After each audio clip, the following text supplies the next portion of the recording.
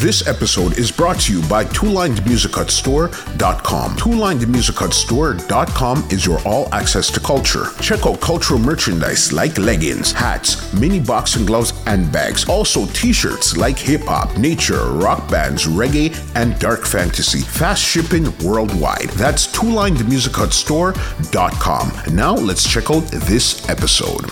What's going on, ladies and gentlemen? This is Muscle, and this is another Two Line Music Hut's Entertainment Report podcast. And today we have a really special guest in the building. Listen, this man here has two parts to his career.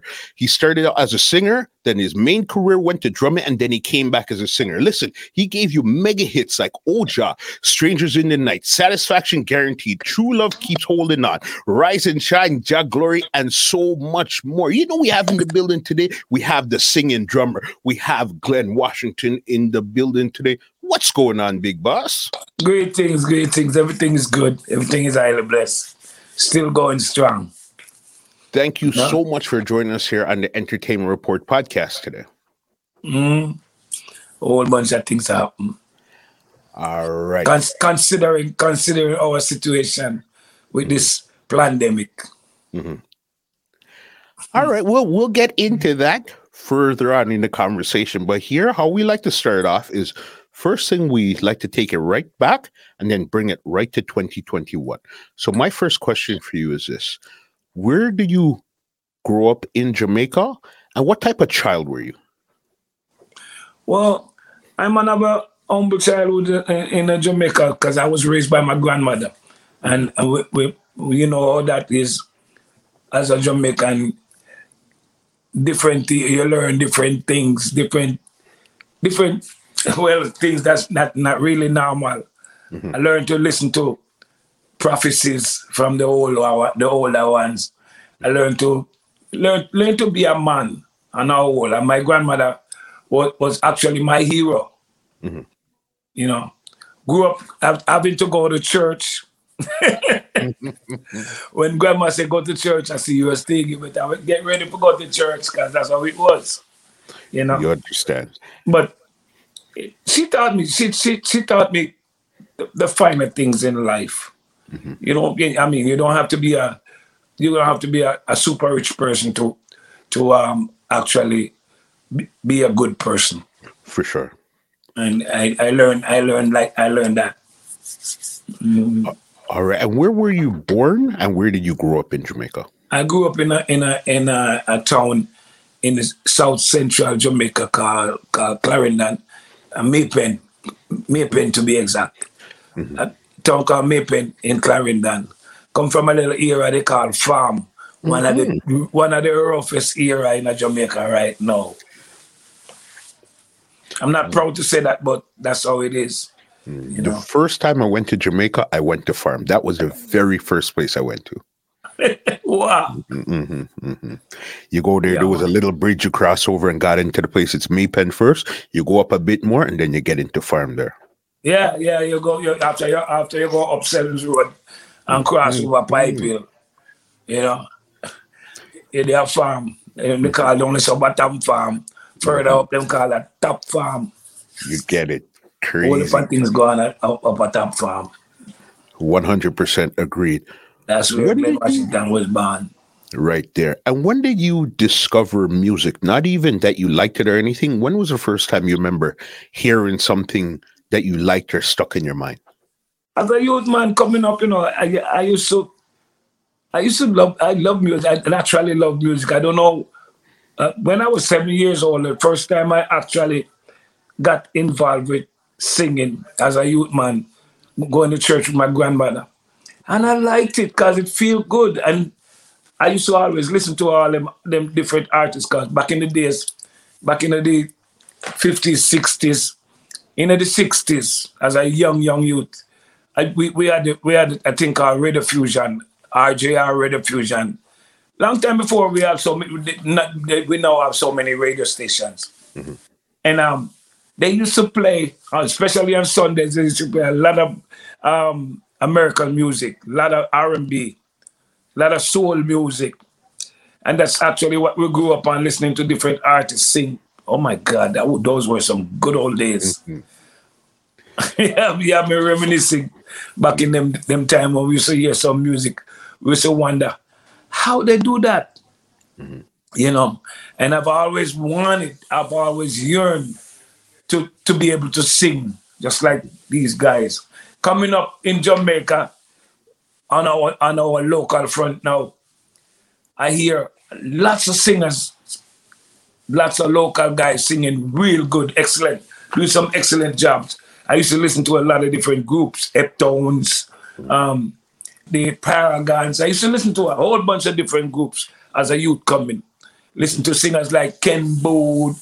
Oh my God, those were some days. Then and moving along, I decided I wanted to become a musician at the age of 17. Okay. How did you even discover your voice in the first place? I don't know. I tried to sing like some other people. As a youth, I tried to sing like Dennis Brown. Most young people, you know, who wants to become a singer usually started out that way. Mm-hmm. Dennis Brown, Horace Andy, people like that. Ken Boothe, because of his pronunciation, I like that a lot. Try to sing like Elliot Babandi. You know, I don't know where that came from, but after a while, I came into a style of my own. Mm-hmm. After a while, but I've always loved to be able to emulate on different things, and I in doing all of that, I learned how to write my own songs. Okay. And let me tell you a story about writing my own songs. Talk to us. And I think I'm going too fast, but writing my own songs. One time they had a talent show in a Mapen. There was a band called the Names and Faces Band. And all of my friends at school used to tell me, Glenn, you should enter. You can do good because we like the way you sound. You sound good. Because what I used to do, one of my favorite pastimes at school, used to stay in the class and beat on the desk. Mm. That's when I knew I had talent to play drums. Beat on the desk. I would make a beat, and while making a beat, I would sing. Mm-hmm. And I wasn't paying attention, but it attracted a lot of girls. And I was kind of shy. So while I'm doing that, and it makes me feel better because in school, you get your break, lunchtime, and everybody will go run around. I'm staying in the classroom, making a beat on the desk, and it just came just like that, and singing different songs. And women would come gather around and listen to me. And then they say, "Oh, Glenn Roy, oh, you sound so good." And I was shy. So as soon as I realized that, and I paying attention, as soon as I realized that they're there, I would run away. Yeah. So my friends, they told me now, you should enter this talent contest because I think you do very well. Mm-hmm. And I took the advice and decided to sign up, pay my money and my entrance fee. And that time there was a club called China Dragon across from Charlie Moran restaurant, across the street, upstairs of Ming Supermarket. That's on Main Street in Maypen. Mm-hmm. And I decided to enter the talent contest, and the group, the band that was playing was called Names and Faces. Mm-hmm. So when we went to rehearsal, a bunch of guys come sing other people's songs, sing different songs. And the bass player came and whispered to me and said, "Hey, do you know that if you write your own song, you get more points?" I was like, "What? Okay." So I got the bright idea and decided to write a song. I wrote a song. Susie ran away from home when she was only 60. If you go on YouTube, you can find that song now, you know. Okay. Yeah, man. I entered that with the song, and I went to first, second, third elimination. I won, and semi-final I won. And the night now when it was supposed to be the grand final, we had a whole bunch of bad groups and bad singers on the show, you know. Mm-hmm. Then they had the Miss Jamaica. That was lady called Carleen Waddell. Miss Jamaica. She was a guest that night, and Miss Clarendon. That was what was Miss Clarendon's name?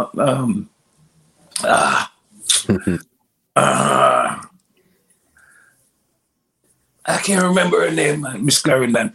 But they were guests that night. There was which guy from JBC Radio. He was the MC that night too. And the final night, I heard my name. Somebody said, and the winner is Glenn Washington. My heart I won from the start. And my heart boop, boop, boop, boop. But the part of the prize was for me to get my song recorded. And and I got some money, and I got some a pair of cufflinks, a whole bunch of different little trinkets that I got. But that's where it all started. Okay, but and with that contest, before we even move from the contest, was there any notable names in that contest that was probably the second runner-up, the third runner-up? Yeah, well, the second runner-up was a group called Dufton Taylor and the Coolers. Okay. Yeah, Dufton. We used to know him. He's died now. He's passed. We used to know him as Dan Taylor. Who actually? You ever heard of a guy named Tony Mataran? Of course. That's his father. What? Yeah. What? That was my good friend too. It was my good friend. Oh my God, may his soul rest in peace. We call him Dan Taylor, but his name was Dufton Taylor. And he had a guy named Terry and another guy singing with him. They came in second. I remember he told me, say, watch you bulb me. No, but they were my friend. Those guys were good guys. That's pretty amazing right there. Yeah, so, okay. he could actually sing too. Right now I have some of his songs that he wrote when the last time he went to Brazil. He sent me some songs on one of my phones, and I still have them songs. Anyway, moving along. I got into the business. I started recording a couple of songs. I recorded a song called Black Man Pride for this guy named Winston Peck, who now resides in Canada. And different people used to ask me to do things. I did a song. When I was recording this, I was like 17 years old. But I used to be at Joe Gibbs' studio every day after I got out of school. There's not one day that I didn't hop on a minibus and be in Kingston, because I love this thing so much. They say that whenever you do something and you love something, whenever you do anything that you do, whenever you have a passion for it, you will become successful at it. So sure. I listen to people when they say that, and I actually put myself into it. I ended up in Kingston, and a Joe Gibbs record, I got a chance to record a song. It was a song that became a hit. I didn't even have a clue about it until the first time I went to England. It was a song called Rockers and No Crackers. Rockers are heavy music on ya. Because back then that was what was happening. And people was just praising and different type of music. And my song was Rockers No Crackers. Because even then too, I know that you recorded 2 other songs, and this was like the Voice of the Father and Stone-Hearted Woman. I was moving around with you've been doing your research, okay? Yeah. I was moving around with the late Joseph Hill. Actually, he's the one that taught me to play the drums. Well, we're gonna get to that. Okay. I was a singer in this band called C35 Incorporated as a young man, and Joseph was the drummer, but he's also a multi-player. He plays different instruments: keyboard, bass, guitar. But his main thing was the drum. He was the drummer in the band. Sometimes he playing on the music nice, and when he turn the side of his hat and say, "Lion!" It was funny. It was a lot of fun. Yeah. Joseph, when every time Joseph would get up and go to the bathroom and go somewhere, I would drop in the drum seat and catch my little practice. Till one time he decided to leave. We were living in Maitland. And he decided to leave and go to Spanish Town. I don't know what was going on, but he came back and got me. I had me playing with this band called Stepping Stones. He said they needed a drummer. I said, how come? Because he was the drummer and he left. Okay. So when he left our group, I ended up becoming the drummer of my group. And because I already knew how to sing, I had to pull the microphone up. Them time we have a thing called the gooseneck. It was no boom stand and nothing like that. It was the gooseneck. And I had to pull it, bend the gooseneck around and put it beside me and play the drums and sing for a good little while. Then after that, I was known as the singing drummer. That's why I said in the intro, the singing drummer there. Yeah, so that had me really encumbered for a couple of years. I was just stuck behind drums, and I wanted to come out front, but I was a drummer. I did the band, and we got a lot of gigs to play, so I had to do what I got to do. And I remember one time he came back to Spanish Town after I left Spanish Town to go to Kingston, and said they had a contract with a recording company from out of New Jersey called April Record. Some man called Seymour Cummings wanted them to do an album. So Culture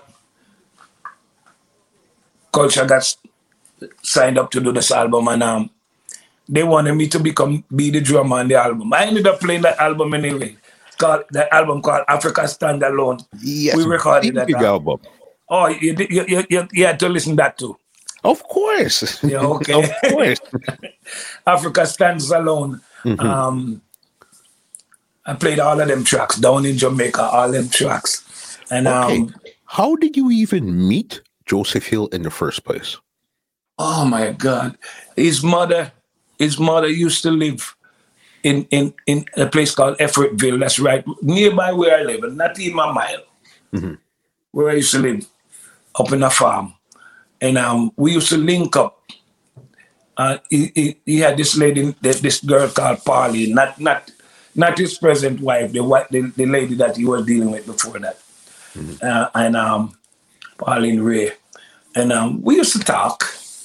And one day there's a community center that they gave us the place for young people to actually get into positive activities.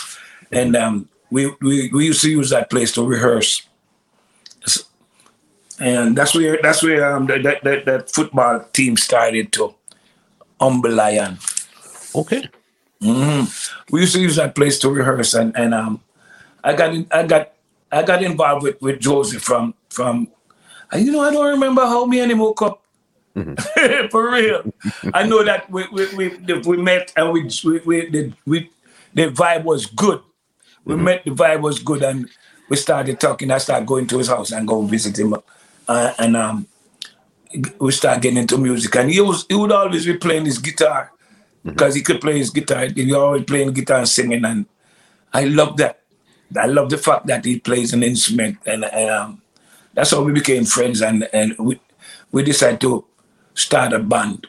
One man from we used to live in Canada called Roy Cook.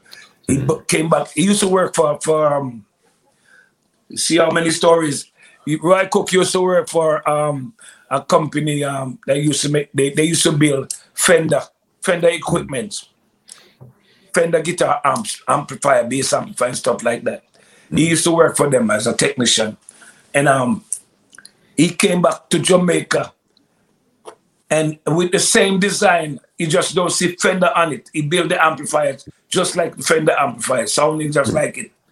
So he had some instruments, and they decided they wanted to put a band together. That's how me and Joseph and this guy named Zaki Palmer, and another guy named and Tony Tomlinson, and was one guy called Ren Miller. Ren I can't remember the name of the other Ras. He's a Rasta man now. I can't remember the name of oh my God, it's a long time. For sure. Yeah. We started a group called C35 Incorporated. So then you're there. I was the singer. That's how all that started. Well, moving back to him taking off and going to Kingston to form his group. And I ended up being the drummer on his album. And I got stuck behind drums for many years. Ended up playing with a whole bunch of different groups. The Avengers. We used to be the band that plays at Pegasus Poolside. Okay. Pegasus, the Jamaica Pegasus. Yeah, we was that band that played there, the Avengers, and we used to play at the poolside on Saturdays. We'll be in Morgan Zaba, and Fridays we'll be in Ocherias. Until I ended up being the drummer with a group called the Mighty Titans. Okay. That used to be at this club in Harper Tree, right there by Agley Park Plaza and Maxfield Avenue. We used to that started playing there, and next thing I know, one Saturday I was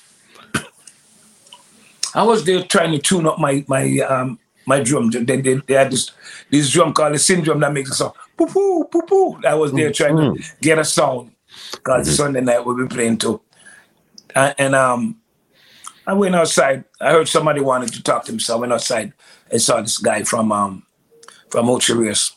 It was this man called Got Bright. He said he wanted he heard about me and wanted me to come play drums for him because I don't know what was going on with his drummer. So I said when, and he told me and they would like for me to come now. So I ended up going to Ocherias with him. And the Saturday night I played, and then Sunday I'm supposed to be going back to Kingston.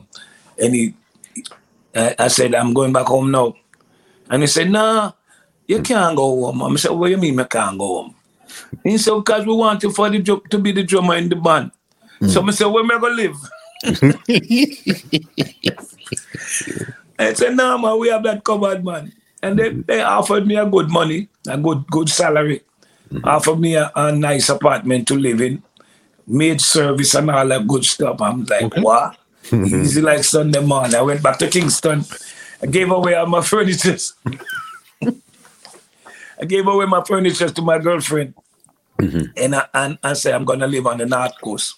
And I ended up on the North Coast for a while. And one time now, one Saturday, one Saturday we was there and we met this lady on the beach and she said, she's what she said? A liaison. She's a liaison. Okay. I don't know how to pronounce that. Liaison. Yeah, for Stevie Wonder. And I'm like, yeah, right. I don't believe nothing. And she said he's coming to visit. He's coming to have his vacation here. That was at the Americana Hotel that we was the resident band of Happiness Unlimited. And I didn't believe at first, but we were on stage performing and this guy was doing his show. And I noticed there the table center, right in the center of the stage in front of us was reserved. I was paying attention to that. And them times I used to play a whole lot of drums. I had lots of drums. You couldn't even see me. Drums, I wrote a time set. The same drum, I had a big white drum set to surround me. And lots of cymbals. Yeah, because I play and sing. And I was doing doing the part of the band leader, even though the bass player was the band leader, but I'm the one that had to say, ready, Okay. Yeah, get everybody ready for the next song. Okay.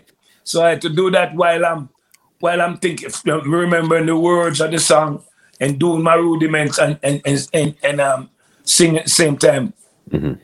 So we was playing for this guy and he was doing a nice cabaret show. Next thing I know, the whole place turned into an uproar. The same woman I was talking to, I saw her lead, her name Stephanie Andrews. I saw her leading Stevie Wonder right across in front of the guy on the stage and turned the place upside down. People forget about him. Cameras, Stevie Wonder is in the place. It's really spoiled. But then he settled down and was there rocking, sitting and rocking. Next thing I know, he was staying for 2 weeks, and every night, Stevie Wonder would be down in the patio where we played. Then after that, they rented the whole 10th floor of the hotel. So even there was rooms that was empty, but they didn't want nobody else but Stevie Wonder people upstairs. Yeah, on the 10th floor. That and they had this rule that none of the workers should not be on the floor, but that didn't go for us for that whole 2 weeks. Yeah, man, there were all kind of musicians from all over Jamaica. Leslie Butler, all of them, the whole of them keyboard players was in that place. And then after that, we have a session up on the 10th floor every night. Okay. Yeah, man. When some people come on, when we come outside, they like, because Stevie Wonder is like a bat. Sleep in the daytime and work at night. So you have to work with him. So we would have all of that kind of stuff going on. And then after those 2 weeks were up, he left and he decided to take us back with him to the United States. And that's how Glenn Washington came to America. Okay. Question is this. What was Stevie doing in Jamaica in the first place? He was just vacationing. He came there before to play on what was that show again? There was some festival that he came and played on. I think he liked the place. Right now, I got a song that was written by Stevie. Actually, Stephanie Andrews wrote it for Stevie Wonder, but I got the song. What? Still haven't recorded it yet. Yeah. Crazy. Okay, so then Stevie's here, but you said you left and went to the States with Stevie. What was that conversation like? Why you guys even left in the first place to go to the States with Stevie? No, he liked the way we sounded. He liked the groove, and there was a song called that we made up on stage. It was done off of this rhythm. First time I met you, I could not forget you, girl. I know, really have to get you. We was playing that on stage one night, and Stevie Wonder was playing one of the keyboard back to back with the other keyboard player, and he was there rocking. He said, Glenn, say after me. Oh, what you talking about? Say you don't like the reggae beat. You must be crazy.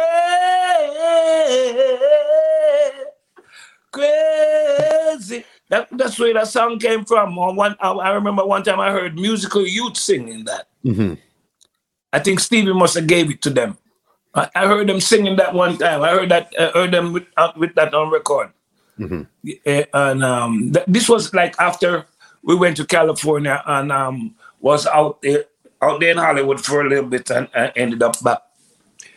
Everybody went their own way, and I decided to stay. Did you guys actually record? You guys do any recording or performing with him in the States? We went to record, but we did a few performances, met a few other artists, but I don't know what happened, but something fell through and it didn't happen like we wanted it to. So while sitting stagnant and not doing anything, I decided I want to move on. And I ended up moving to Detroit, where I'm at right now, because I got a show to do here tomorrow night at the Cola Lounge. Why Detroit, of all places? Why Detroit? Because I was with this woman that I met in Jamaica that came from Detroit. A whole bunch of women came down there, and this one decided she wanted to trap me. Yeah, she trapped me, and I decided to come here as opposed to going back to Jamaica.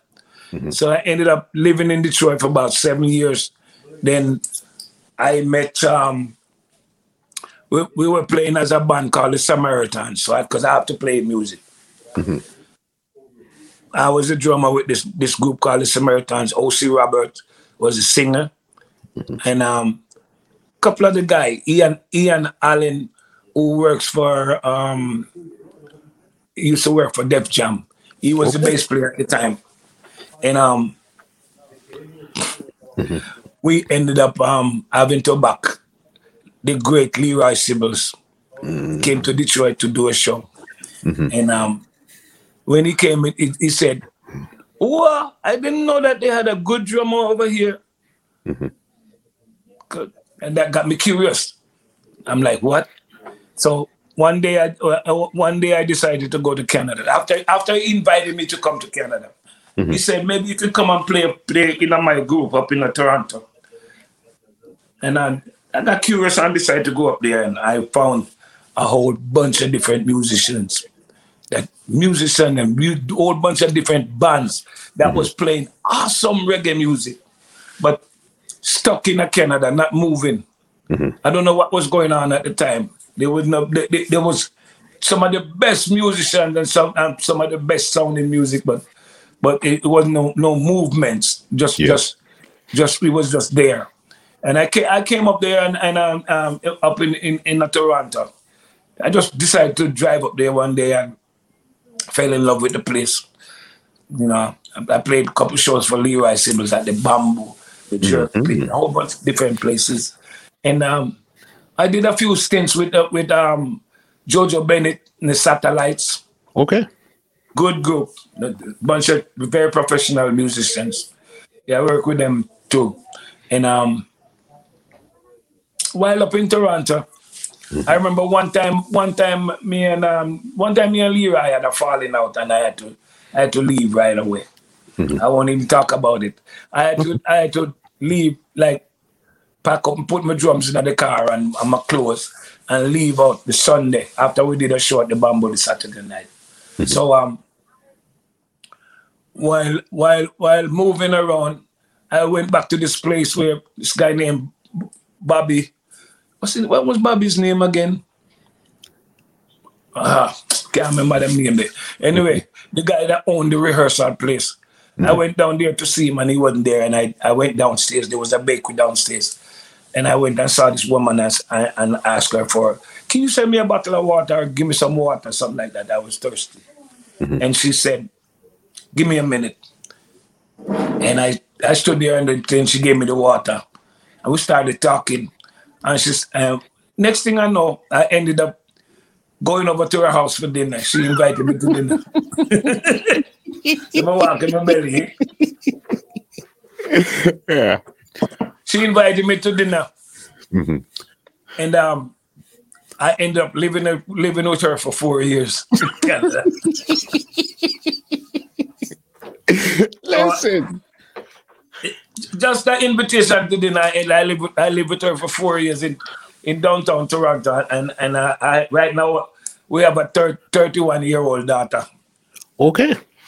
Yeah. Because I know your time in Canada, you started to win a couple of awards over here. Do you remember some of the awards you won over here? The Canadian Reggae Music Award. I got a bunch of awards, but that was after I came back into the States. Okay. Yeah, that was after I came back into the States because what happened is that this artist named Shinehead from out of New York, he did a song called I'm a Jamaican in New York. What happened is that he wanted a drummer, and I was available because his drummer couldn't travel. And next thing I know, they sent a plane ticket for me and fly me back into New York. So that was when I left Toronto, came back into the States. I ended up living in Brooklyn and started traveling all over the world with him, going to Europe, going to Japan. I've been to Japan about 5 times as a drummer. And going to Brazil, going to Hawaii, all over them places, traveling. And while running around with him, we was at this place called SOBs in New York. No, that's not how we started. While running around with Shining, we start playing with another band called No Offense. And I ended up being the drummer with a group called Calabash from out of New York City. And we was at SOBs playing on a show with Big Youth. Okay. And Don Taylor, the late Don Taylor, the late Gregory Isaac came there one night. Seemed like they were looking for a band. Because Gregory Isaac came and said, I heard when he said, was there shaking his head, and then he said, Dan, that one I want to know. That one I want. And Dan said, okay. So Dan approached Danny Miller, who was the bass player. And they talked, and then they came to us and said, gentlemen, we're going to be touring with Gregory Isaac. And we went all over the place with Gregory Isaac. We played all over the place with Gregory Isaac. Traveled all over Hawaii, in Europe, all about with Gregory Isaac for a while. Till one time we went to Belize to do a show. And this was after I tried my hand at producing. I produced a song called Feel the Vibes. Can you feel it? Can you feel it now, now, now? Can you feel the vibes? The heavens declare the glory of Jah. The firmament show with his handiwork. Song like that. I'm a little bit hoarse right now, just from moving around. But when I put that one out, that was the first song that I produced as a single producer. And it was playing on the radio all over the place. And the guys, this guy at the radio station called Bobby Channel One decided he wanted to see how people go react to it when they start put it into what you call it rotation. And they played it, and people was calling and requesting the song. Yeah, put this on. Yeah, who's this new guy that sound like Barry Salmon? And I started to get thrilled, like Barry Salmon, one of my favorite artists. You think I sound like him? Everybody start talking. I'm like, okay, we're working on that. Then people start requesting it, and it became a hit because we had to keep going to the press to press more. And this guy who have a sound system called Don't Beat the Ruler, Tony Screw, his name. Yeah, he came to me one day and said, I want the tune in my box as a dub, I want the dub. But guess what now? I'm not going to the regular studio because I don't want nobody hear my thing. Because we used to go to Sir Thomas. And lots of people be there. We'll be there till morning. And this time he said, I said, where you going to go? He said, we're going to go to the Source. So he took me to the Source, give me an address in New York and said, in Brooklyn, and said, meet me here. So when I went there, it was Music City, New York. And that was the first time I met Clement Dad. Somebody messing with me. I ended up talking to him, doing about 4 songs for Downbeat. And then they talk, and we went to talk to Mr. Dad. Next thing I know, Mr. Dad came and said, Jackson, I like how you sound, you sound like Jackson there, but you have belly. So I don't know what I mean by that. Anyway. He said, so Jackson, how would you feel if you could put some of your lyrics on some of my gems? Little did he know that all of my tune I write was written on Studio One rhythms. Because a youth man come, yeah. And we have a whole bunch of them, and he never know that either, that's one of the surprise and surprise him. Launch an attack on him and surprise him. When him say to him, say, Sir D, because that's what them call him, Sir D. He said, Mr. Sir D, every tune of me write as a Studio One rhythm, Tell me about a whole bunch of tune written on Studio One rhythm. And when him go approach me, him don't know why him start stir up a ansness. So me start meet up with him at evening time now. We became friends. Him say, if me want that, first he start out with this. Him tell him used to drink. Him say, I'm going to take a little talk with me now, man. I say, what that? What you call that? A man go for a back of white rum and some Pepsi. and I take a little talk with him still and we start to reason. And that's how we ended up becoming friends and start recording a whole bunch of tunes. Every evening we come record 2, 3. I flash them till a whole heap of thing come. The first one I recorded was a song called Love Knows No Shame and the Guiding Star Rhythm. No more sorrow, no more pain. Love knows no shame. Na na na. Yeah. Him said, come back to me and say, Jackson thing I say like hot bread, you know. Don't be look for me and say they never hear me. Mr. Dad tell nobody in business yet. Yeah. That's not the claimant that everybody know.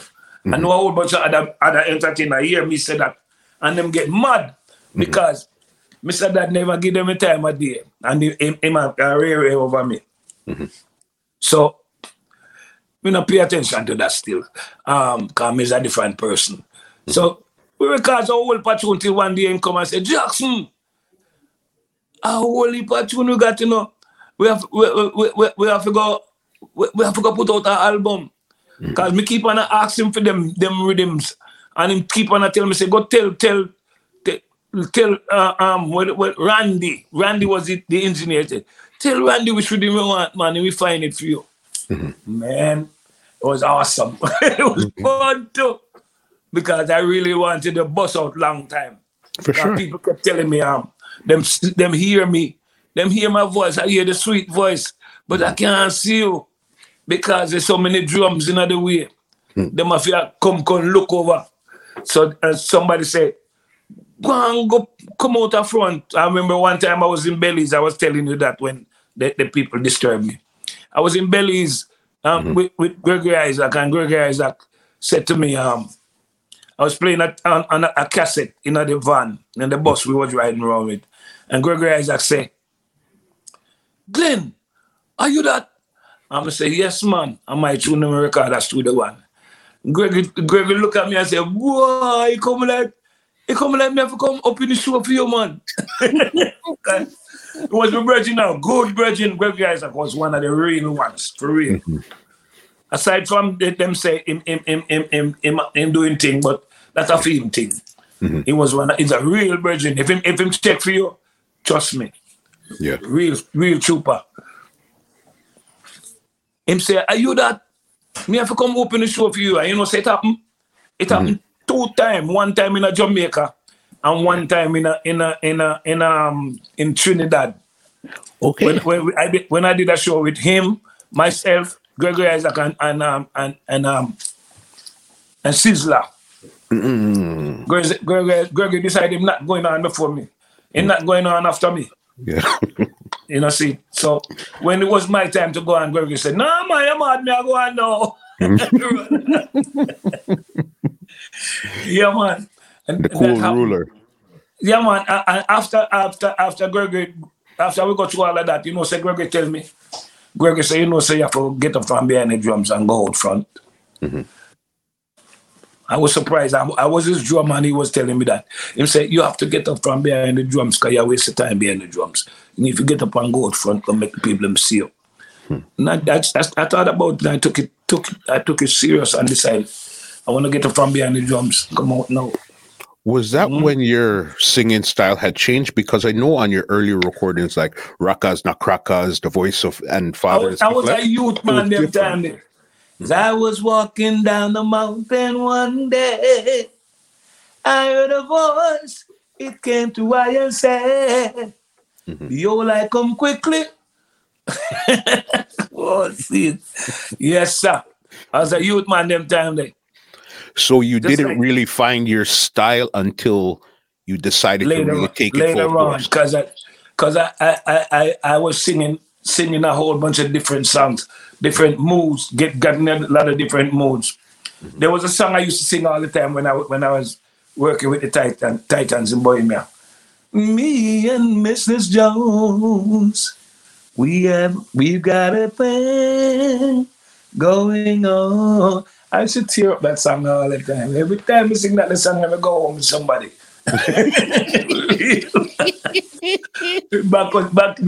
back in the days of youth man days, you know. Mm-hmm. No, but you see, even when you're singing that song, you could hear that you use a different style. So it seems like you have many different styles of singing, but you settled on this one here.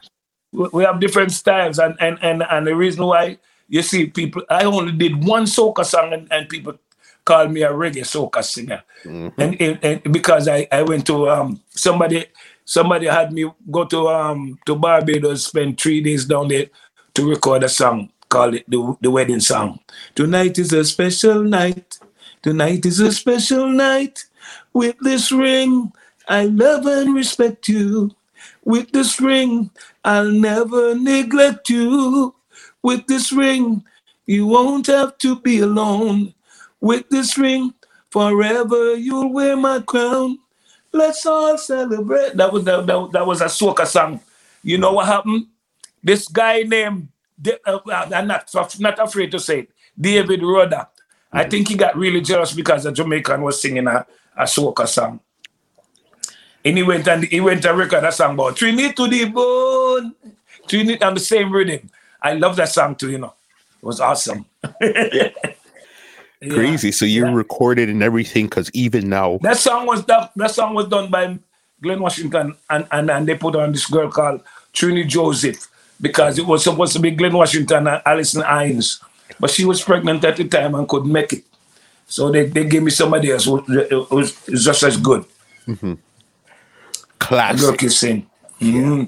Classic. So then you decided now to really go full force. And then when you were recording with Cox and Dad Sir D, I know the first album he had put out for you was one called Brother to Brother. Brother to Brother. Then we did another one called Wandering Stranger. Got all hit songs. Mm-hmm. I got a whole bunch of hit songs on them albums. Because I tend to choose, whenever I choose a rhythm, the bass line gotta be wicked. As long as the bass line is awesome, I know the tune gonna be wicked, because I can't afford to put my good lyrics on no like squab rhythm. You know what I'm saying? Yeah. So after that, now after we record those two albums at Studio One, I find that there are entities and people talking about they had a contract with me when I never signed any contract with anyone else besides Clement Dot. 1997, we did that. 1998, I ran into this guy that I recorded a song for a long time ago. His name was, because he's passed. His name was Lloyd Campbell. His label was Joe Fraser Records. Yes. Yeah. He came sent this girl named Cutie to come find me. And when I just moved to Brooklyn, and when Cutie finally caught up with me, she said, "This is man looking for you, Lloyd Campbell. He wants to talk to you." I'm going to say, "What am I looking for me for?" Anyway, after we woke up, he gave me two Studio One rhythms, because I guess he realized that I could do well with the Studio One rhythms. He gave me two Studio One rhythms. Alton Ellis have a song called "I Can Recall All the Fun That I Had in Jamaica." That rhythm, that was one I kind of like that. I like that rhythm too. And then he gave me another two Alton Ellis rhythm I started with. "I've got so much love to give you." That was the comeback song for George Nooks. I did a song on that on the Jamaica rhythm. I did a song, "Call Me Baby." Ooh, I know sometimes the way gets rough and the struggle for life gets tougher than tough. Just call me. I wrote a song on that one, and I wrote a song for "There's So Much Love." "Baby, don't take my kindness for weakness." All of this is personal experiences, the things that happen. Anyway, and I was with this woman, and she was like really, really, really acting weird, you know. So I had to let them know what's up. Don't take my kindness for weakness. Not because I'm doing good. I'm doing you well, doing good things for you. Don't think I'm a little softy, because them telling me I'm a rude boy, I'm never afraid of people, I'm not like that. Anyway, past them old days, and move on. I ran into Light Camera and decided he wanted to take me to Jamaica. He said, let's go to Jamaica. We're going to do some recordings down in Jamaica. So by the time we got to Jamaica and we settled out in this guest house, one day I remember I went to the supermarket to buy some grocery. I met this girl who live up in Red Hills. Or Red Hills, them call it. What them call it? Kirkland Heights. Up in the hills. Then we can see the airport when you're up there. So, okay. And she had me come up and visit with her and spend the night over there. And the next day I was like laying in the bed, and the neighbors, some girls from next door come and I will look over in the window because them have them window low down, you know.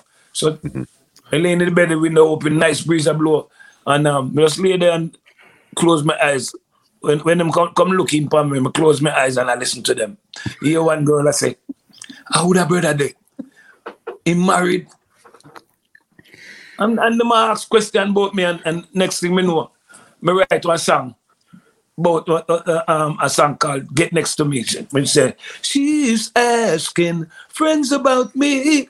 She wants to know if I'm single and free. Now that she realized that I am just the size she want to get next to me. That's how that song came about, you know, because most of my songs them come from personal experiences, you know. Yeah, man. You get it. And to me, it's like, okay, after you did your whole drumming stint and you started to sing, this was when you were on super fire. This is when songs like Give Jah the Glory and Weakness for Sweetness came out. That's another one. That's another one I'll just tell you about. Rise and Shine. It's called, the proper name is called Jah Glory. Yes. That was the Lloyd that got a rhythm from Channel 1. He got a cut off of the rhythm from Channel 1, Fade Away rhythm. Junior Biles sing a song and he called Fade Away. He got a cut of the rhythm from Channel 1 and decided wanted me to write a song on it. But the rhythm, the way it cut, the way the rhythm play, it sounded like the keyboard player was just playing with one hand and way up in the octave. Ding, ding. I mean, it sounded good to me as a musician because I have an ear for music. I can hear different things.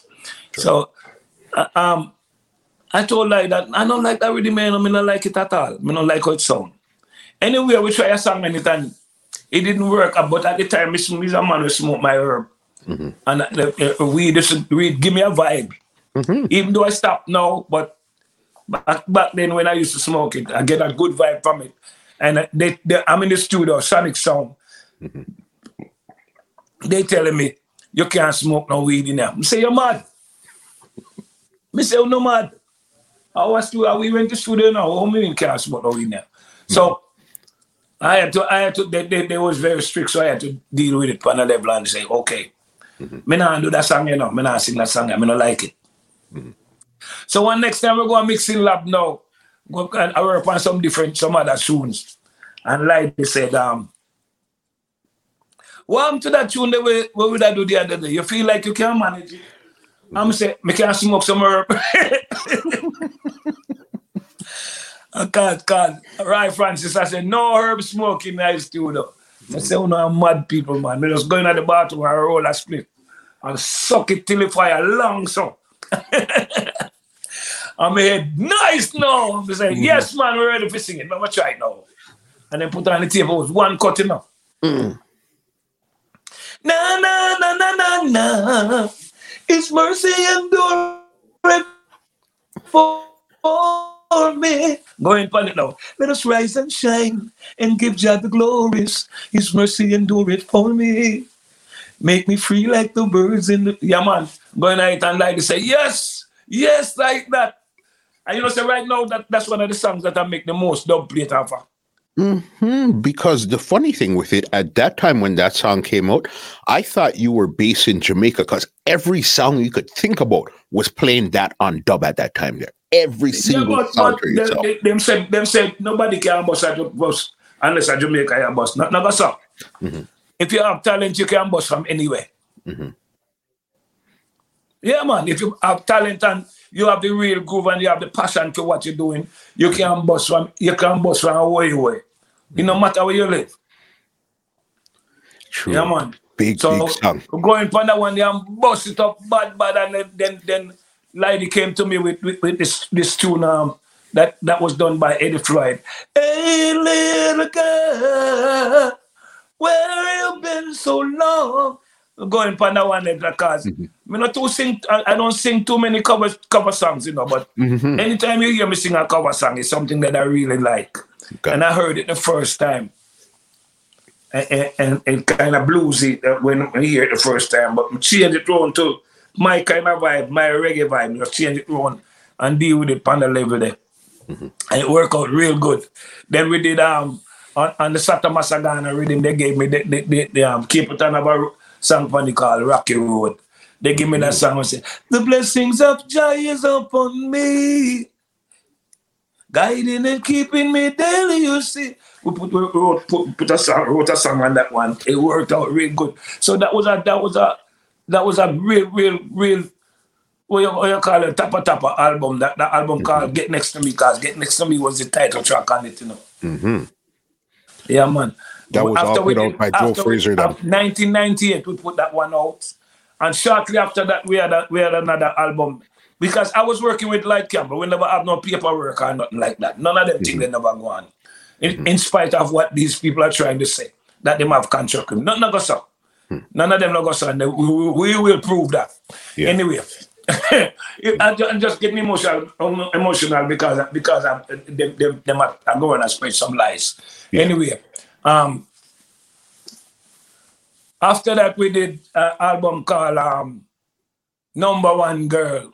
Number One Girl have songs like song like Number One. You should know this by now. Have songs like Consider Me. That's another cover song. Another one that I like. Another Eddie Floyd song.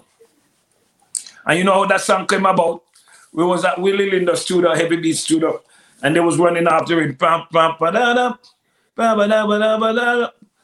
They was running after rhythm from the big reel to what you call it? Them thing they know. Anyway, they was running after rhythm from the big wheel to saving it on a small tape. And I was passing by the console room, not messing with them people. I was just passing by, and that song came into my head. I started singing, I know you're trying to be a big girl and keep the tears from your eyes. It just came to my head because it fit on the rhythm. It was fitting, like it was sitting on the rhythm. I'm like, then Lady come and say, yo, come here, man. So I go inside, I say, what go on? He said, that tune the way I sing like a while. Sing it again. I say, sing more again. We soon that. Come in, me a penny. He said, we soon that.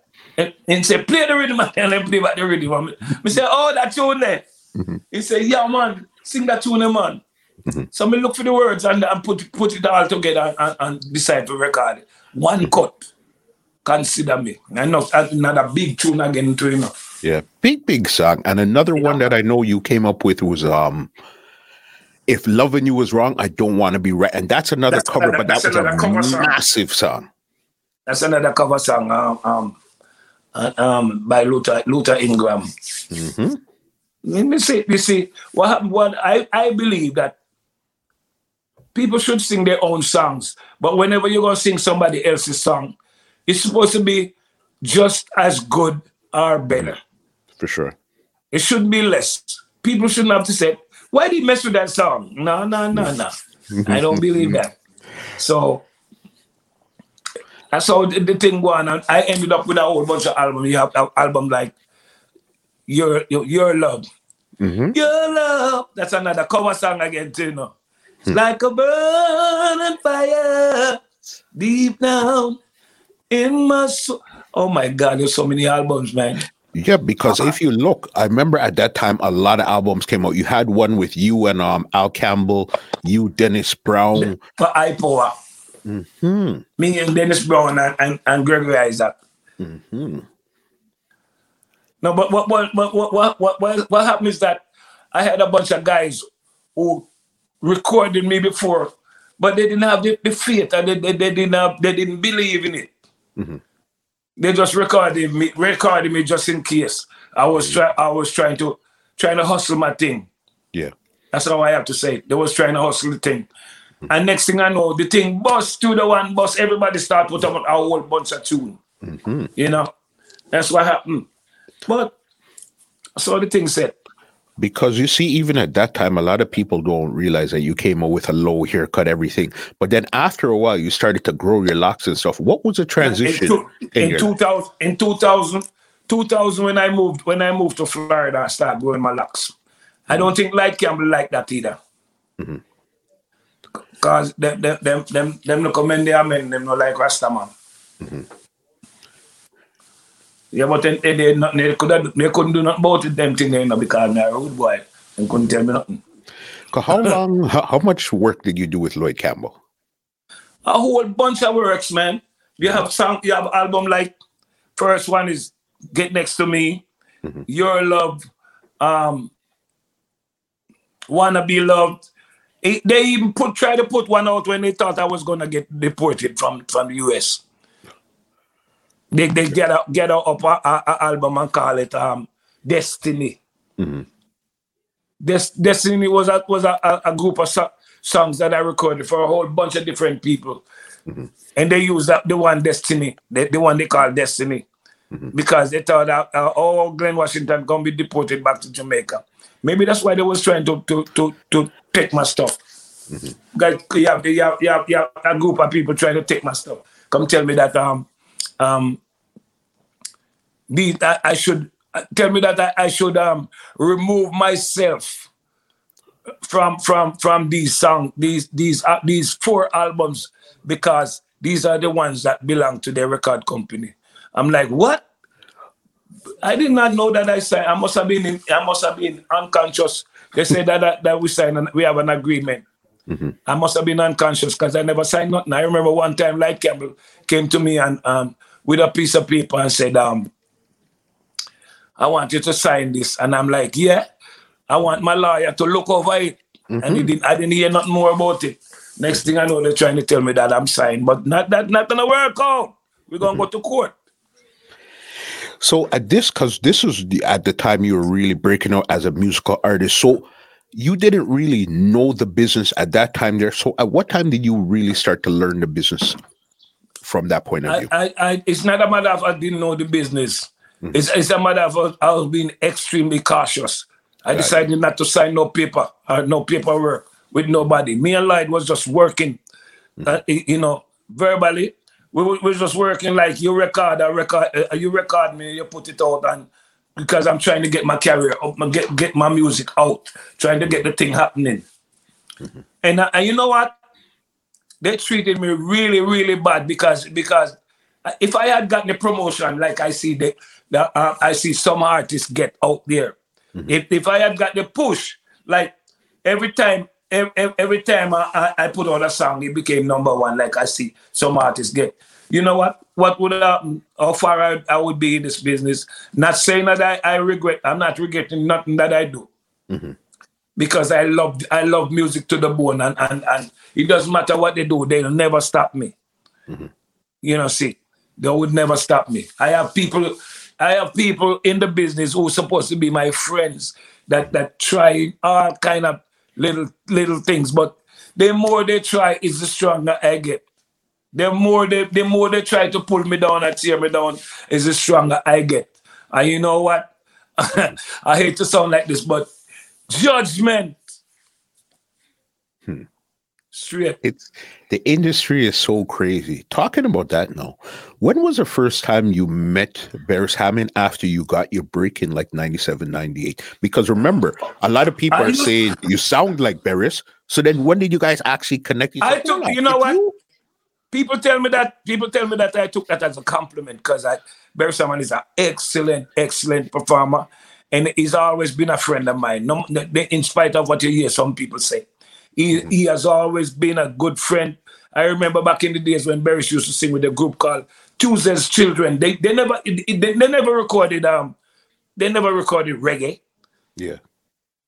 It was Coleman Scott, Barry Salmon, and Ferris Walters. That was the group, Tuesday's Children. I remember Barry Salmon used to be the lead singer with Zappo back in them times. The type of reggae that he now recorded, they didn't have them kind of thing. I remember the first one I heard that I really liked was "This is reggae music." That was Barry Salmon back in them time. But we have always been good friends, in spite of what you hear people say. Because you know what? People always try to put enmity or try to compete against each other. But we're not in competition, because music is a mission. It's not a competition. And all them artists who compete with other, they will fall down upon them face for real. For real. I hate to say that, but it's the truth. You have to do what you do it to the best of your ability, and keep a clean, loving art.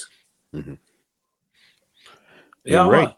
Because that's even with you and Barris, because music is spiritual, it cannot be dirty. You cannot be dirty in yourself. Because if you practice dirtiness in your art, that's what's going to come out on your music. Definitely. And that's not the way we are. Music is love, spreading love and spreading good vibes.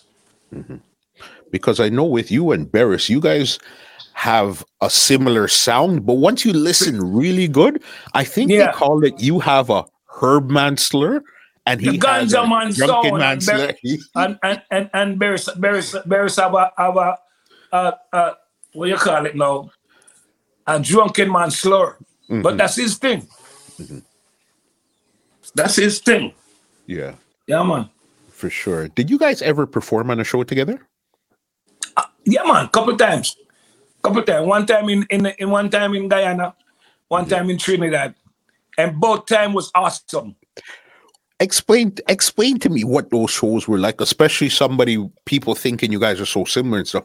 Explain to me what those shows were like. Oh my God. We went out there and did the thing to the best of our ability. I remember one time I was doing a show in Trinidad, and after I come off of the stage, I heard someone say, "Yes, I saw you do it." When I look, it was Barry Salmon over across the fence. I said, "Yes, saw you do it." Mash up the place, good. Then he said, "No, wait no more. From me come off him, I go on right now."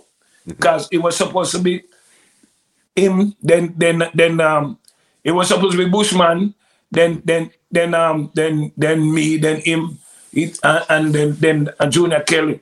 Junior Kelly end up holding the back because Barry said, "I go on now."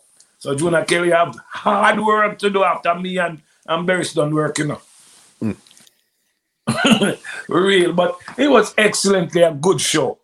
Everybody did their part. It was really good. Yeah, man. Do you guys you guys plan on recording anything? That's nothing you guys spoke about. What's the deal with that? Me always say it in the back of my brain. One of these fine days, we're gonna meet again. Maybe one day me and Barris record something. You know? I notice him tend to record with DJs, but one of these days he'll record with another singer. That would be very interesting to see how a song with the two of you guys come out. I very well want to hear something like that. Yeah, well, me's a prolific writer, you know, write songs, do songs. We not just sit around and decide to live off some artists when I know when not like me, and them sing back everybody's song. You know, see. Yeah, but no. Me now will not hate or no grudge against no one because of that. I'm gonna do my thing to the best of my ability until Jah decides say, "Yo, it's time to come home now." You understand?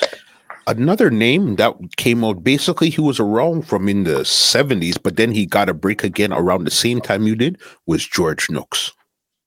Oh my God. Let me tell you something about George, you know.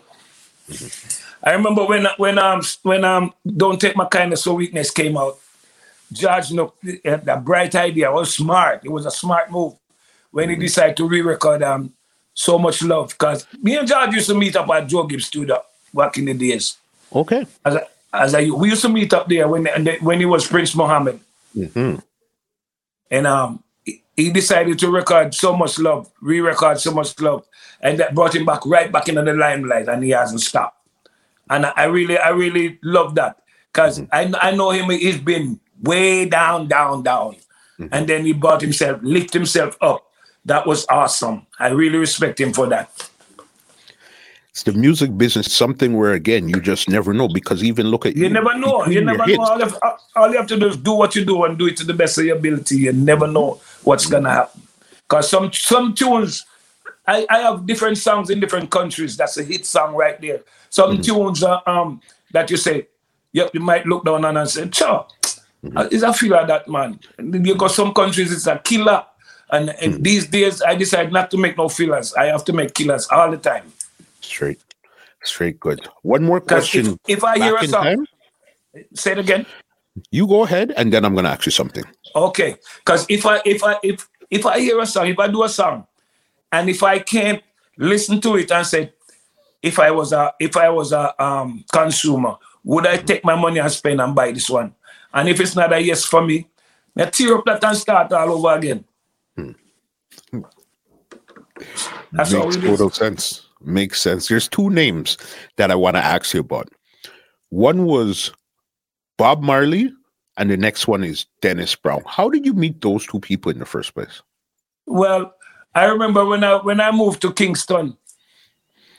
Okay, first one, Dennis Brown. The first time I met Dennis Brown, I was singing with a group, with the same C35 group, and we played at this place called the Q Club in Old Harbour. And after we finished playing, the man that brought us, the van that brought the instrument, he did not coming back because he didn't get paid. That was because of the guitarist who was the band leader. You know, see, and we ended up having to bum a ride. We got a ride on one of those National Broilers truck. You know, the one that carried the chicken. And they was going to Sandy Bay. That's as far as he was going. And he dropped us off at this club. I forgot the name of the club. He dropped us off at this club, and we went inside. I saw a bunch of our people in there. I was still a youth, man. And they had a show. I found out that they had a stage show. The Generation Gap band was playing, and Dennis Brown was performing, but there was a break. They took a break. The band took a break. So when we got in there, the band came back on stage, and one of the virgins said to the guys in the band, "Yo, what me gonna make my youth sing a tune? Now see my youth, I want him to sing a tune." And they took him serious and asked me, "What song you gonna sing?" And I told them, "Things in Life." I didn't know Dennis Brown was the backstage, you know.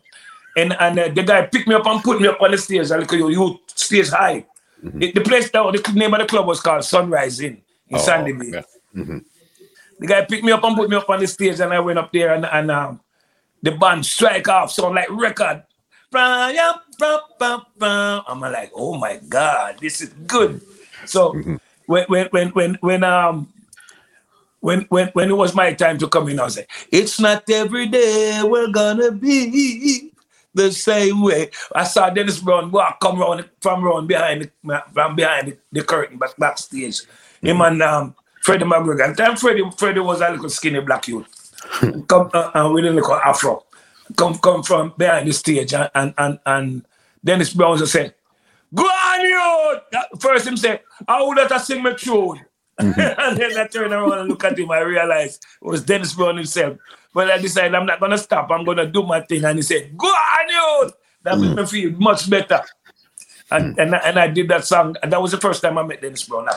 Actually, he's a year or so younger than me. But he was out there a long time. That's when I met Freddie and Dennis.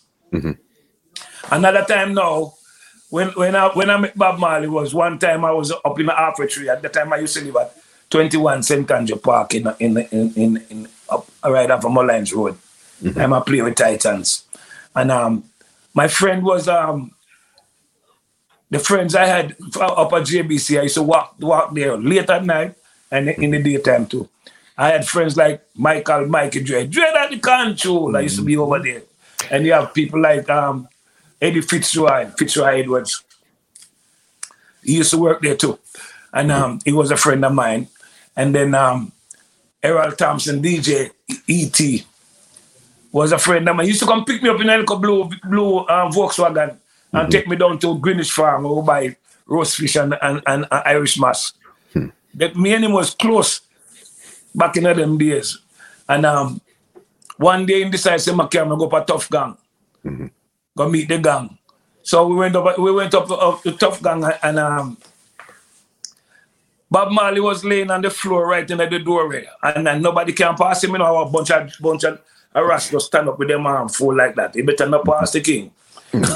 So when he woke up, when he woke up and he got up and looked at me and said, "Where you for?" Like, I don't know whether I should run or what. He said, "Where you for?" I'm going to tell him who me is and I'm at the drummer with the band down at Bohemia. And say, he just smile. He come from out of a frown to a smile and say, "All right, you're good." And E.T. introduced me to him. And that was how I met Bob Marley. Crazy. Just like that. Because again, you've done so many stuff from singing to drum playing and all of that good stuff there. This is what I want to know from you also. You toured the globe. You've done so many things. Tell me 3 shows that you've done that you'll never forget ever one time in your life. Oh my God. I did one show the first time I went to Africa, where I it was just me and my band, me and my little 5-piece band. We had 38,000 people in a stadium in Nairobi. That was something else. We went there for 3 shows. One was a government show for all the people who work in the government. It was like we played at this club called City Cabanas. We played for over 3,000 people that night, and I thought that was a pretty decent crowd. And the following night was a Saturday night. That was a Friday night. Saturday night, we played in a place called Mombasa. We had 12,000 people. That was pretty decent too in a park. Yeah. But when we came back late from Mombasa. It was like an hour flight away, and then we missed our flight and they had to sit there. My security had to stand around me while I lay on a couch in the airport and got a nap. And then when I finally got into Nairobi again, back into my hotel, I was there trying to catch a little doors up. Next thing I know, I hear pop on the door. The promoter come and say, "Look at the TV." I was like, "What?" Look at the TV. I see people running. They see flinging stone and bottle. And people are running. You know what happened? The stadium was full, and the people they said they come to see Glen Washington. They don't want to see no opening act. Until they open act like this, we see you all the time. Yeah. One man, I saw one man saying, "I walked for 3 days to get here. I want to see Glen Washington." So the promoter said, "We have to go now." So I couldn't even put on no decent clothes, bought all my clothes and couldn't change. I just pull up a jeans and put on a red, gold, and green sweater and put on my Clarks. I said, "Let's go." And we run outside. Some battalion of soldiers, some tall virgin, come out and say, "Don't worry, we got your back. You'll be all right." And then came over the stadium. No instrument on the stage, And then we drive underneath a tunnel and come out right by the stage. And the captain said, "We got your back." He bought me a cordless microphone. And you see, when I say this was awesome. When I say, Nairobi, how you feeling? And they say, because they saw me now, so that I was really in the house. Oh my God. But you hear the story when they say about when the people make a shout. When the people make a shout, King. When the people make a shout, you could feel the ground shake. That scared the hell out of me. My heart. He said, don't worry, everything is all right.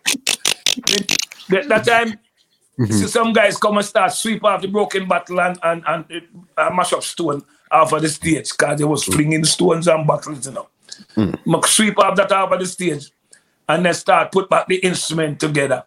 And I'm here, I stand up on the stage, I'm sing one tune, them love that tune and they like this one. I saw a vision of a Rasta man beckoning out to me.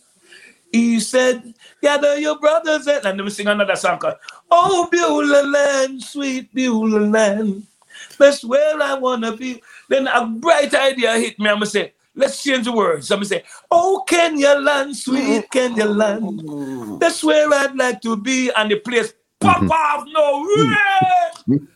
Oh my God, then we get used to this shouting now, because shouting shake the ground, you know. And when we stop singing now, and we say, well, you know, this one now we are sing a cappella for about 45 minutes.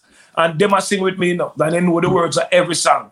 And then me hear them go, but I'm not sing nothing. I'm not sing nothing. So I say, wait, I them a shout out for. I turn around and look behind me. My band come inside the stadium. And that them see. So, then the band up on stage and set up, I'll give them 2 hours. So they get 2 hours and 45 minutes. That was one of the most awesome things me ever said. Then nobody moved. Everybody stand still. And they knew all the words to my song.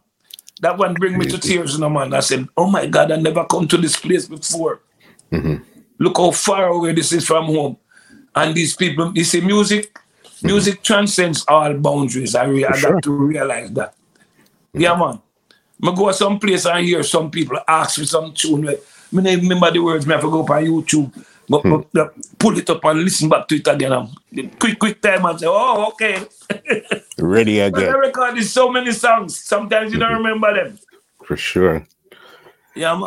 Give me 2 more shows. That was the Kenya one. 2 more shows that stick out in your mind forever. Yeah, another one that I did was one in Belgium. In Belgium, that was so many people, over 100,000 people. Crazy. That one was awesome, man. And people actually know the words of your song. And then the first time I toured the UK. The first time I toured the UK, that's another one. A whole bunch of shows. Bradford, Birmingham, Bristol. Where the place where they say Robin Hood come from again?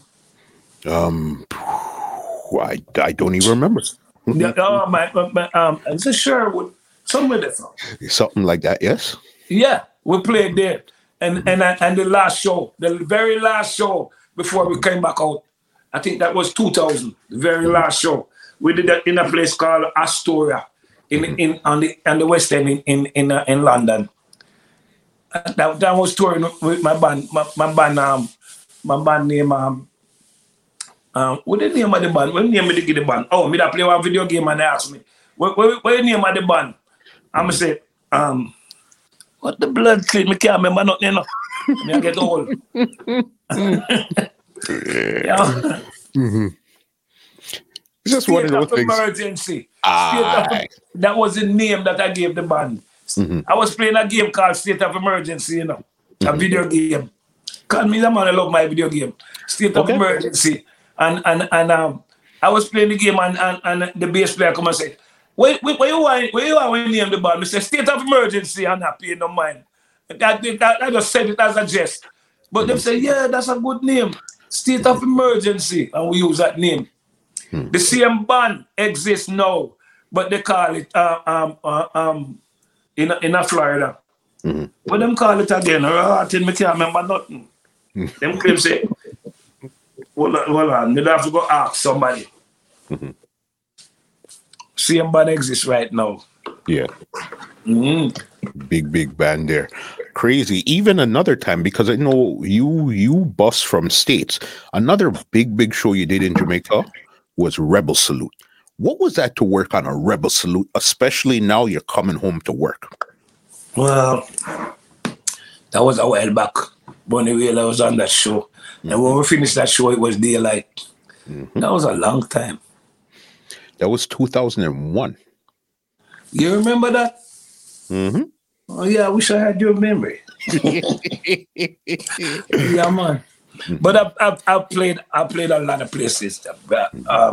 Brazil, different what the name of the place again?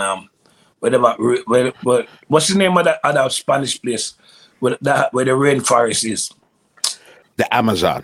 I went down in the Amazon. I even went to do a show one time. This is one of the shows that I regretted doing. You remember where that man took those people and made them commit suicide? Jim Jones. That was in Guyana, Jim in the Jones, bush. Yeah, in Guyana. It's after we finished doing the show and get ready to fly out the next day. They told me that's where it happened. Crazy. Yeah, I did not like that. It made me sad. No, for sure. I did not like that. I did not like that at all. You spoke about your songwriting ability. This one here is 2-in-1. I know you wrote a song called Captured, and this was for your wife that you married in February. How did you come up with that song? These days, she's actually my inspiration these days, because of the nice things that she does. Sometimes she can get rambunctious, but she does some nice things. And actually, I see myself, I move nowhere else beside with this woman. Right now, she's my manager and she's my lover. She's my wife and one of my greatest inspiration. I'm not saying that with water in my mouth either. I really love this woman. I say it 100%. And what was the thought in your mind when you decided to pen that song there? Well, we get married, and I'm making that decision, that plunge. I'm going. Back in the days, I would be scared and run gone because I've run away from many women. Okay. Yeah, but this time I decided that I'm gonna stick it out and let it work. I'm gonna let it work real good. So I write these lyrics right there, like a couple days before we got married. Until that do we part, you have taken full control of my heart. Oh my God. Don't let me cry now, man. Listen, because you feel it. Imagine how people feel listening to your song opposed to how you feel listening back to your song. The same emotion you get, the same emotion we get also. And I'm a very emotional person, You could tell by the word you write. I try to keep it keep positive emotions, because I can get really dangerous emotions too. But we stay on the positive. You could definitely tell. And that brings us up to your new album that just came out last year called Time of My Life. All right. No, I'm Living Well. I'm living well. Yeah. That Time of My Life was the one before. That came out 2017, I think it came out. Yeah. I'm Living Well. That title there is a different thing for a Glen Washington. What made you decide to put out an album like that? Well, what was happening was people was talking about different things that they think Glen Washington is washed up and all that stuff. And I'm saying no, I'm just letting them know that no. Just because you don't see me or you don't hear me, I'm not washed up. I'm living way out in the boondocks and I'm living well. Good things are happening in my life. I'm making progress. Just because some people don't see you, they think that you're done. But then think me done, me just a come. Just a come, man. Everything is highly blessed. Crazy. And I know on that album there, the same title track, I'm Living Well, you were the one playing the drums. I play the drums on a few tracks. There's a cover song on there that There's a song on there that done by Donny Hathaway. You were meant for me. No one else could come between this love I know. I'll never let you go. I played the drums on that one. One day I was in the studio one day and Willie said, "Hey Glenn, come play some drums, man." I thought he was just joking. He said, "Nah, man." Now when they decided the drum board, because I love playing the drums and I like to do different rudiments. And it worked out real good. When I listened back to it, I was like, whoa, wicked. You see, Willie Lindo, he's an awesome producer. And anything that he got to say, I'm always listening because I learned a whole bunch of stuff from that guy. He got serious, good experience. As a matter of fact, let me tell people, Willie Lindo is the one that made Bury Salmon. See, for those who don't know. Yeah. Wow. And I think I'm in the right camp. You want to hear some things coming? We got an album coming that's going to kill people. Yeah, man. New, good old tracks that people love, but new vision, new vibe, new storyline, and new melodies. And I got 14. Let me not let you push out of the bag. We got 14 Treasure Isle, good old Treasure Isle rhythms with brand new songs on them. Serious songs of reality, songs of roots and culture, and talking about what's going on right now, bringing judgment onto the wicked. Trust me, people look forward to that because that's going to put a change in everybody's life. Definitely looking, because you did the Studio One, now it's a Treasure Isle version. No, it's a Treasure Isle. This one is going to really be a treasure. Yeah. We have all new rhythms, you know. We don't use back them old rhythms either, you know. Okay. We clap them back good and proper. Slide down bar, and you have the Jackie Jackson and the who is the original bass player and them thing there. And you have Dean Fraser, and you have Willie Lindo, original guitarist, and you have Kashif Lindo, wicked little musician, singer, songwriter. Trust me. Yeah, man. We have a good team. We have a good team on this one. From you say Dean Fraser, Willie Lindo, all of them? Big. All songs written by Glenn Washington. Just like Mr. Dad put on the Studio One albums. I love that. All songs written by Glenn Washington. Good. We'll be looking forward for that one there. This is the last one I have for you before I get you out of here. You've had this crazy career from in the 70s right now until 2021. When would you say has been the highest part of your career, and when has been the lowest part of your career thus far? Well, the lowest part of my career right now is when these crazy record companies executive trying to steal my stuff. That's the lowest part of my career. You know, but I roll over them for real because I know that me and them people don't have the same girlfriend that we're going to sing about, the same girlfriend. And me and them never write no song. You understand? Me and them don't write no song because them don't know it like me. And that's one of the lowest point with these unscrupulous people trying to steal my stuff. And that's when would you say would have been the highest so far? The highest point is making music and see that people really enjoy. People love it to the max. Because when they feel it, I feel it too. And if I can portray or put across and make people, bring people happiness, that's my greatest joy. You get it and you understand. Listen, great conversation. Right now, the floor is yours. Thank you. The floor is yours. If there's anything you want to say, anybody you want to big up, leave some information where they could check out your thing. The floor is yours 100% right now. I just want to big up everyone. I just want to big up all of my entertainer friends. Big up Merciless. Big up Dennis Al Capone. My virgin for years now changed. All when I cuss him, I still not change. Because I know him from my youth, man, and I love him same way. Big up yourself, Muscle. You're doing a great job. Big up all the entertainers, Barry Salmon, everybody, all Leroy siblings, people who have influence on my career. Big up everyone. There's too numerous to mention right now. Giving thanks. Me and Dennis Al Capone and Merciless just did a awesome recording called Clarendon Connection. And we just want to tell the people them that love and unity and will give you prosperity. All you have to do is just stay focused and praise Jah and keep a clean heart, because that's most important. Right from the start.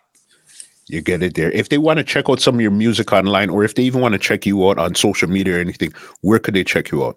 Check me out at Glenn Roy Washington at Facebook.com. Check out Jackie White at Facebook.com. I just go social media, put in Glenn Washington and YouTube and listen to everything. They say that they tell me that I have the longest playlist. Songs forever. Yeah. No, you've done a lot. That's why even I just had to pick a random few. I said, okay, I'm going to pick these out of the catalog and we're going to speak about these, because you have single after single, album after album. It's just crazy the amount of songs and hits you have also. Yeah, well, we've been making hits left and right, and some of them bust up some people's heads still. Yeah, because I don't hold back when it comes to the truth. And I'm gonna and if somebody wrong me, I'm gonna sing about them like some wagonists. Some people who are wagonists telling everybody that they know me and how them grow me. Them are wagonists. We burn fire upon them. Crazy. Anyway, love and respect to each and every one. I love you love to the bone. All people in the world, from different parishes and different places, and from different nationalities. Black, white, green, pink, yellow people. I love all I want to the bone. See? No disrespect to no one. Just like that. And before I get you out of here, I'm going to need a Muscle acapella of Rise and Shine. Now, Massive, let's rise and shine. Give Muscles the glory.